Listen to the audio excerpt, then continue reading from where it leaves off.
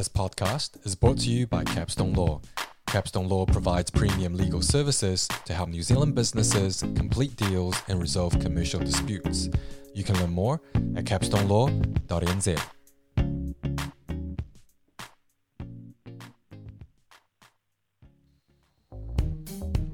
My name is Kenneth Sun. I'm a lawyer and a former software engineer. You're listening to Capstone Business Talks, a podcast about the better ways to work and to grow a profitable business. Hello and welcome to another episode of Capstone Business Talks. Our guest on today's episode is Lachlan Nixon, who's the investment manager at Pacific Channel. Pacific Channel is a early stage investment firm that invests in deep technology ventures in New Zealand. And since 2006, Pacific Channel has invested over 50 million New Zealand dollars in technology companies across New Zealand. And Lachlan's role is to evaluate the businesses seeking investment and to assist them in growth of the business in their portfolio. And you can find out more at www.pacificchannel.com, and you can find out more about Lachlan in his LinkedIn profile in the show notes. Thank you so much for joining us, Lachlan. No, thank you for having me. So Lachlan, can you tell us some of the successful Kiwi businesses that Pacific Channel has invested in? Yes, certainly. So first of all, as Kenneth's mentioned, we're an early stage investment firm focused on what we call deep technology. Mm-hmm. And by that I mean companies built around science and engineering innovation. We've got a very particular focus on IP and developing world-class ventures built from New Zealand in these areas. Probably our best success story is a company called Engender Technologies, which has a really good story behind it. So we approached the University of Auckland in 2012 with 5 problems we thought that were significant efficiency barriers in the dairy industry, mm-hmm. Which we thought could be solved by technology.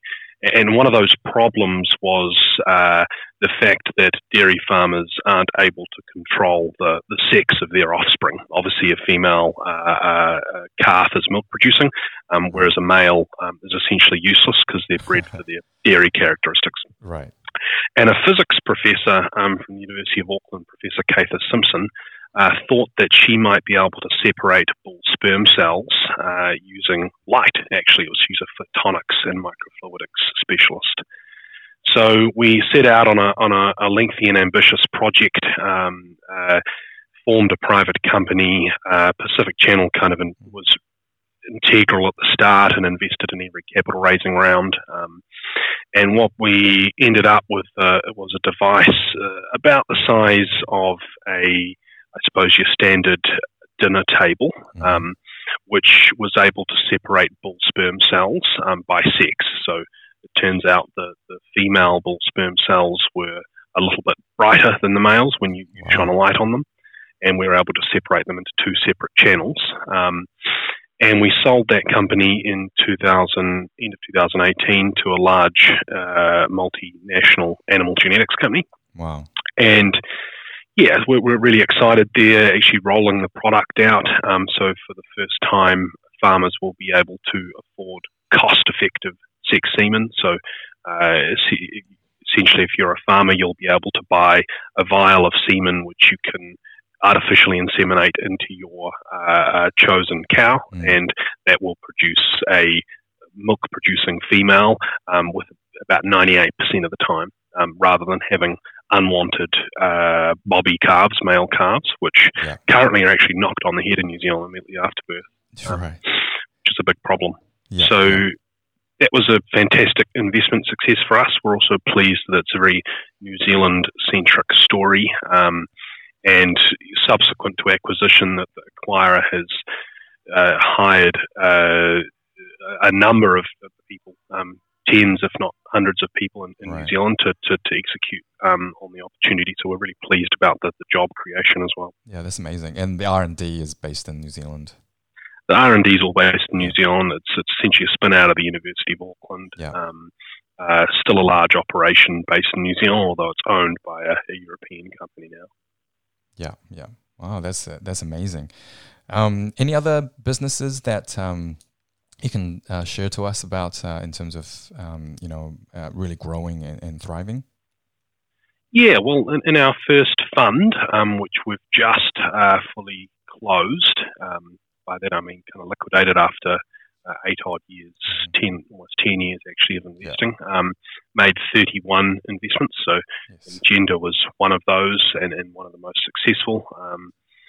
There's a few other ones I'd call as being successful, a few that kind of failed spectacularly, and a lot in the middle, which vary from kind of developing into a lifestyle business, which made sense at the time, but I suppose wasn't really the outcome we were hoping to achieve when we invested, and some that are still looking actually quite good in their growth prospects. Another one particularly that went well, it was a company called EcoDiesel. So it's a clean tech company. We developed a process to turn waste animal fat, tallow, into a biodiesel product. And we sold that to Z Energy, and it's now a component of the mix that they sell to large corporates. Wow. Okay, well, Lachlan, can you tell us what are some of the most important things you look for in a business when you are making that investment decision? Yeah, okay. Well, we're reasonably quirky in that we're essentially an office full of technophiles. So, many of my colleagues' jobs is to walk the halls of the universities, so to speak, looking for great technologies. And that's where it starts. But the real key in our investment decision-making process is actually the market. So we say in our kind of key investment thesis, this technology, which is often what it is when it comes to us, needs to be solving a significant existing or future market problem. And we talk about that problem needing to be an ice pick in the customer's eye, excuse the crude analogy, rather than a kind of speck of dust on their shirt. So it's not a nice to have, it's a need to have. And our best investments, I think, have been successful because for a lot of their customers, the new technology poses an existential threat, which I think Ingenda was in that market. So I think the key kind of investment decision, obviously the technology and the plan and the team are all important, but the key thing we focus on is how big of a problem this is solving. Yeah. And do you find that with the scientists and the engineers that you who come up with these ideas, what happens if some of them are not entrepreneurial? Do you come across that? Yeah, so it's a big problem in our business, actually, that we are taking these things from research institutions and trying to build entrepreneurial businesses around that. It's a big culture clash.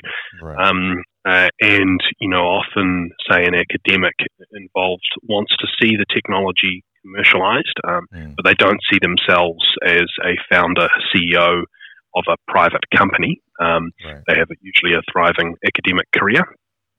So there's a lot of recruitment we have to do, is the answer to your question. And we do have a kind of pool of, I suppose, drop-in CEO founder types who we've worked with before, who we like to insert into these businesses. It's a matching process because they need to be able to effectively engage with the academic around some quite technical areas, but it's a very different type of person and skill set, usually. Sometimes we do get a academic turned entrepreneur. In fact, I think I've got a strong cognitive bias towards that. When I see one, we tend to get really excited.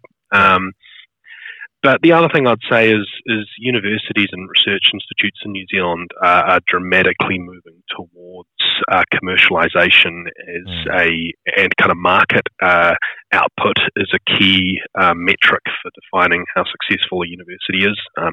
Traditionally, they've looked at publications as a source of prestige, but increasingly in the modern world, and there's certainly a few universities in New Zealand which are starting to be really quite focused on this.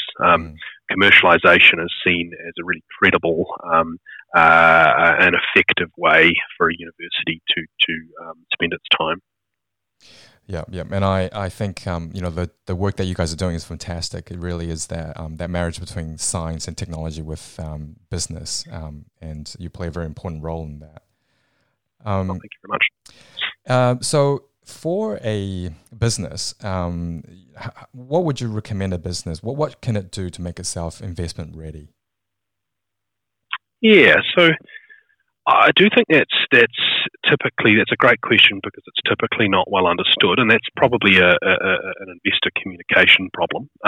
So New Zealand has a very small early stage investment industry, and I don't think what we are looking for is well understood, and that's our own problem, I suppose. But what we're looking for is a really well-defined plan, really. So often there's a dream and a base for that dream, but in executing on that dream, often it's not very well defined. So we've come up with a model where we really help people to define that. We weren't really receiving investment ready companies in our area every day knocking on our door looking for investment. So what we have to do is really help the companies become investment ready, and that's as I say, working on the plan, recruiting, trying to find a world class board and teams, trying to do initial kind of customer due diligence and market due diligence, which is often very important for our investment decision, as I say, but it's probably underdone by academics looking to commercialize something. So there's all manner of things. I think there's obviously always going to be a disconnect between ideally what investors want and what entrepreneurs and academics the stage they want to get the company to before taking on investment, because often our companies can't actually do anything without money because they're pre-revenue. So it's different for every business, but there's a lot of investment readiness work that we have to do along with companies prior to our cash going in. And a related question. So what characteristics do you think a company founder should be looking for in an investor? Yeah, okay. So I think it's a matching process, as I say, between investors and companies. We have a fairly defined niche in New Zealand in kind of deep technology companies. There's a few other investors out there, and it's actually an increasing number, which is excellent for us. We want more investors supporting these kinds of companies and investing with us as well.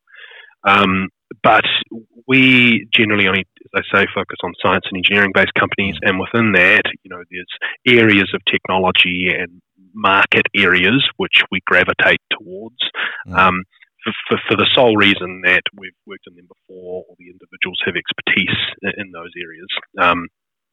So, for example, out of Engenda, we're now microfluidics experts, and so any microfluidics technology that comes across our desk, we're all over it. Whereas other areas of science and engineering, we just wouldn't know anything about. So I think if you're a founder or looking for investment, that the key thing is to really assess the history of the investor.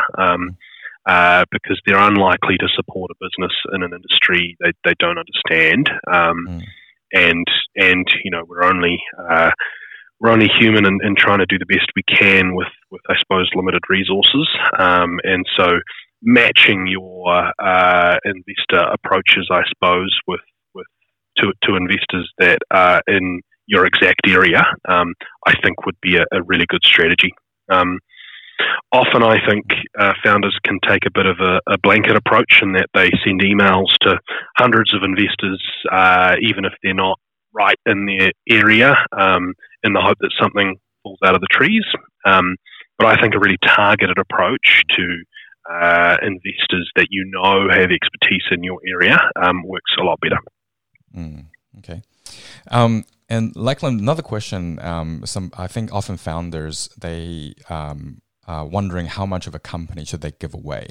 And there might be a perception that the investors want to take a lot of, a big equity stake in the company. So as a rule of thumb, what percentage of a business should a founder give away to investors? Yeah, so I think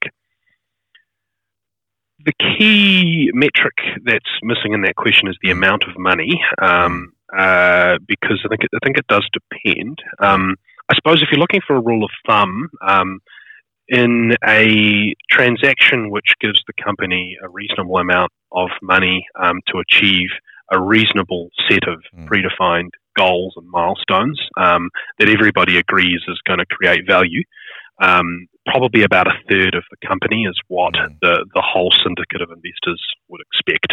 That varies wildly, investor to investor, company to company, but I think with that rule of thumb, there's also some other key provisos.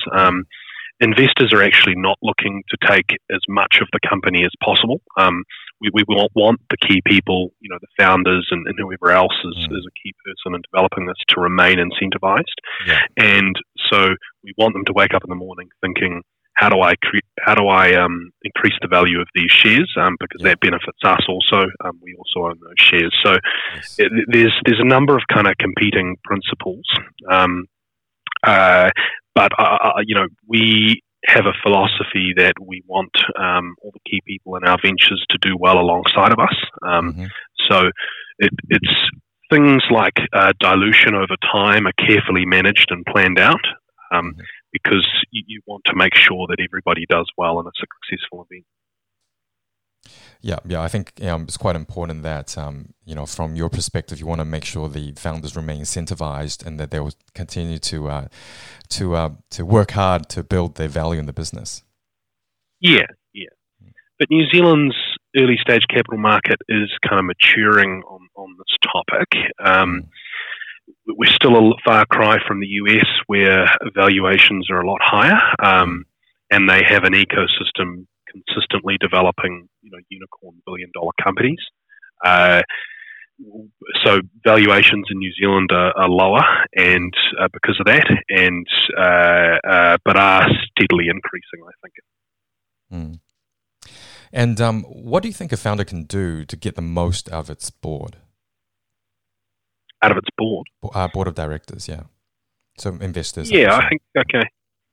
Yeah, board composition is important because you need to have a variety of skill sets. And I suppose it's what those skill sets are and how many different people from different backgrounds you need is company specific.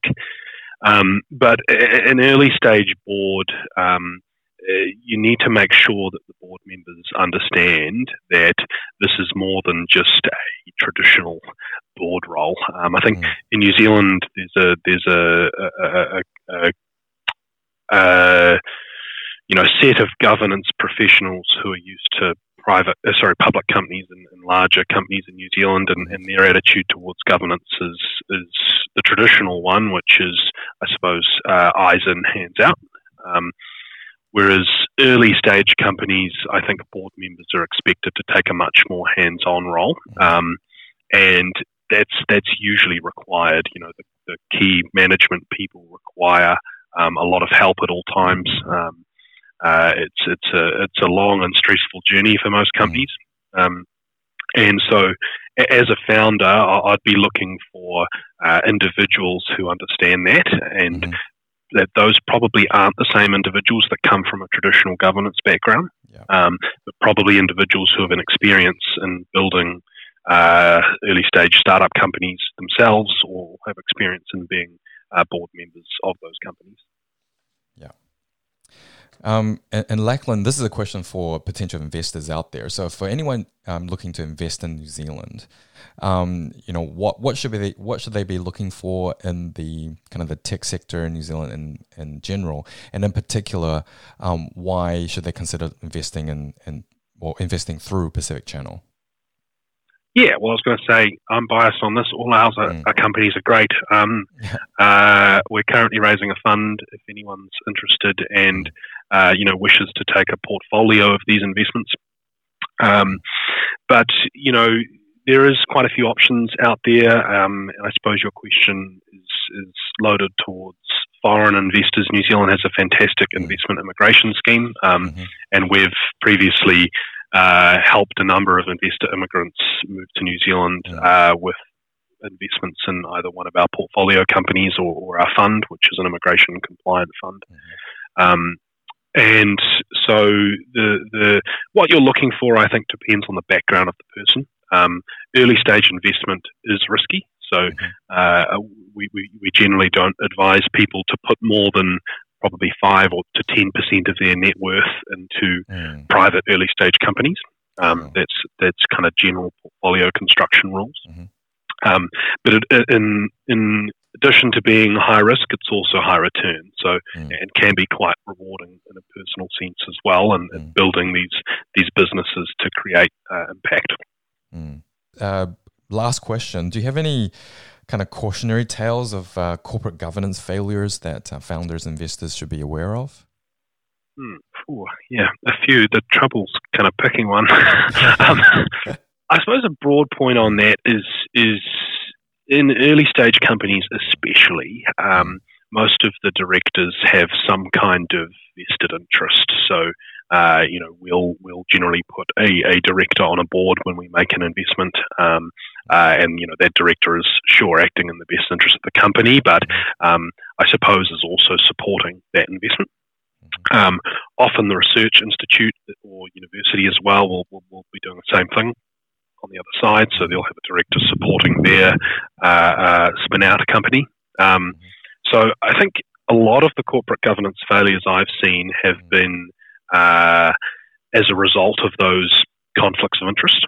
And so it's important, I think, as a mitigating factor to have independence on the board as well, to really resolve any issues or conflicts. These things are only an issue if they're not managed and identified.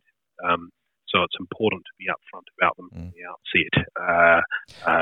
Structure into the documentation, arbitration around these things, and make sure you do have independent voices at the board so that nothing ever blows up. Can you give an example of that conflict, like specifically what that may be? Because in my mind, I would assume that everybody wants the firm to grow. So in that sense, everyone should be on the same page. But obviously, so what does that conflict look like? Well, I can't name the company, but we did have one where the founder's father was also on the board, including the founder. And the purpose of that, we soon realised, was, for the father just to support any vote that the son was putting through. And it was presented to us in the beginning that this was for the best interest of the company, but it became pretty readily apparent a few board meetings in that was not really the case. It was a power thing. So that kind of blew up when I suppose there was a situation where the board disagreed with management on a strategic issue. And I suppose when I say the board, I mean the board members that weren't the founder and his father. And there was a conflict there, and I think two of the board members were actually speaking as voices of management and founders rather than directors acting in the best interest of the company. Right. Okay, well, thank you, Lachlan. Is there anything else that you can tell the listeners in terms of if they want to get in touch with you, what's the best way to do that? Yeah, so, I mean, we're constantly looking out for people who can help us and our companies. We've got 31 companies now in a variety of areas, so it's probably too long of a list to name on this podcast. But if you're interested, check out our website, and there's a full list of companies there in a variety of areas. Please do get in touch if you think any of them interest you or you think you can support. We're generally looking for people to become involved in these companies. All of them are pretty much hiring after our investment, and we're also looking for other investors. So we typically co-invest into these companies if people wish to invest in them directly, and also Pacific Channel is constantly looking for investors into our funds itself. So get in touch if you do think that is something that might suit your investment preferences. Great. Well, thank you, Lachlan. And as I said before, you can find more about Pacific Channel in the show notes below. And do feel free to get in touch with Lachlan. Well, thank you so much, Lachlan. Thank you for your time today. Thank you, Kenneth, and thank you to the listeners. Thank you. Bye-bye.